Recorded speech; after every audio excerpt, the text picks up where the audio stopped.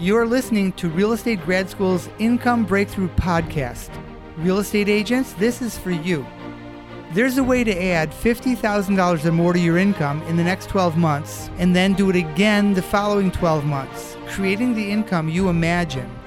Over the past 21 years, I've developed the systems and habits that lead real estate agents to achieve this income breakthrough. If you listen to these episodes and implement this material, you will achieve your income breakthrough.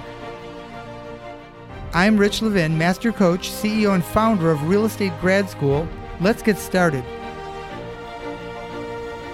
Tips on pricing and price reductions. We're going to cover a really good topic for you today. Get your pen and paper, tablet, whatever you make notes on ready. We're going to cover 10 best tips on pricing and price reduction. I've been teaching and coaching agents on price reduction for over 2 decades.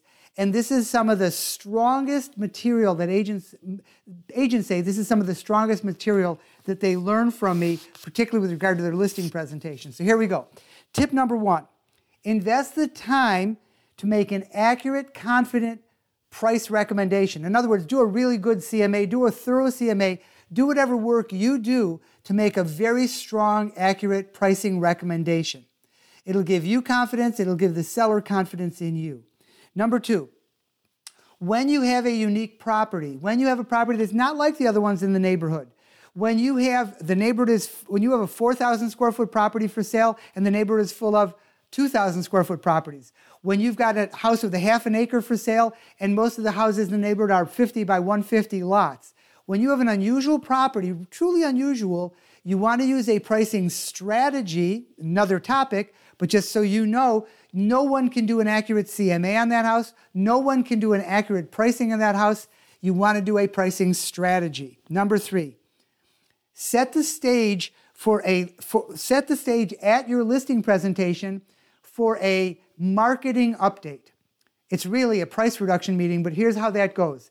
At your listing presentation, you say to the seller, I'd like to make an appointment with you for 3 weeks from now, from 3 weeks from when the property goes on the market, so that if the property isn't sold by then, and it very well may be, that we can get together and talk about my marketing, talk about people's reactions, talk about people's reactions to the condition, the location, and talk about any other adjustments we may want to make. So set a marketing update appointment right at the listing presentation. Number 4, use whatever pricing tools and visuals you have. We have some great visuals that we teach, and there are other visuals you get from other places. Use the best visuals and the best tools that you can for presenting price. Number 5, communicate weekly with the seller, weekly on schedule. What does that mean? My sellers know that every Thursday between 10 and noon, I'm going to call them wherever they are. If there's 2 people, a husband, wife, 2 people who are selling the house, then they know I'm going to call each one wherever they are between 10 and noon on Thursdays and give them an update on what's going on with the sale of their house. Why is this powerful? Because they can see they can depend on me. They know they're going to talk to me on Thursday. They don't have to be bugging me all week. However, they know that I'm very available to them. They can call anytime, but they call far less. You're in control. When you call them on Thursdays or on whatever day of the week you pick at a known time, scheduled time, so that they have confidence that you're there for them. Number 6, perfect your price reduction presentation. For the tough ones, for the times when you really need to sit down with the seller and review the CMA with them, for the sellers that want detail, for the sellers that are going to be a little bit tougher about adjusting their price, you want to have a price presentation structure, and we have a structure like that we teach. You can watch for us posting it on one of these podcasts, but you want to have a presentation structure for when you need it. Number 7, this is a concept. The agent does not have a price. The owner owns the price. Wouldn't it be nice if we had the price? If we could say, we're going to put your house on the market for $389, you're going to love that, and then they just do it. That's not how it happens. The owner already controls the price. It's not surprising that the seller controls the price, so let them control it. Let them own it. We'll control the sale. We'll control the larger situation. We'll control the war, but we're going to let the seller win this battle and control the price with a strong recommendation for us. Some of you may push back and object to that, but once you see this, understand it, and use it, it takes the monkey off your back. you will be very glad to work through this process. So understand, the agent doesn't have a price. Let the owner own the price. And that's why we teach you to say to the seller, I'll show you all the information necessary for you to choose the best price. I'll make a recommendation. You can take my recommendation or not. You can ask higher or lower than that. Control of the price is always yours. My strength is in marketing the property and getting you the highest possible price. That's the approach. Here's another concept.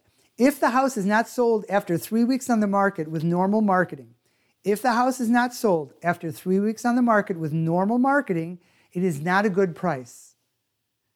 So you might say, but Rich, other houses sold last month for more than this, and this is as good or better a house.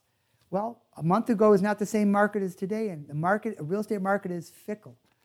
So just understand, if a house is on the market for 3 weeks or longer, and you're marketing it the same way that sells the other listings, it's not a good price. So actually, tip number 8 relates directly to that, which says, tip number 9, stop yourself from saying it is a good price until after it's sold.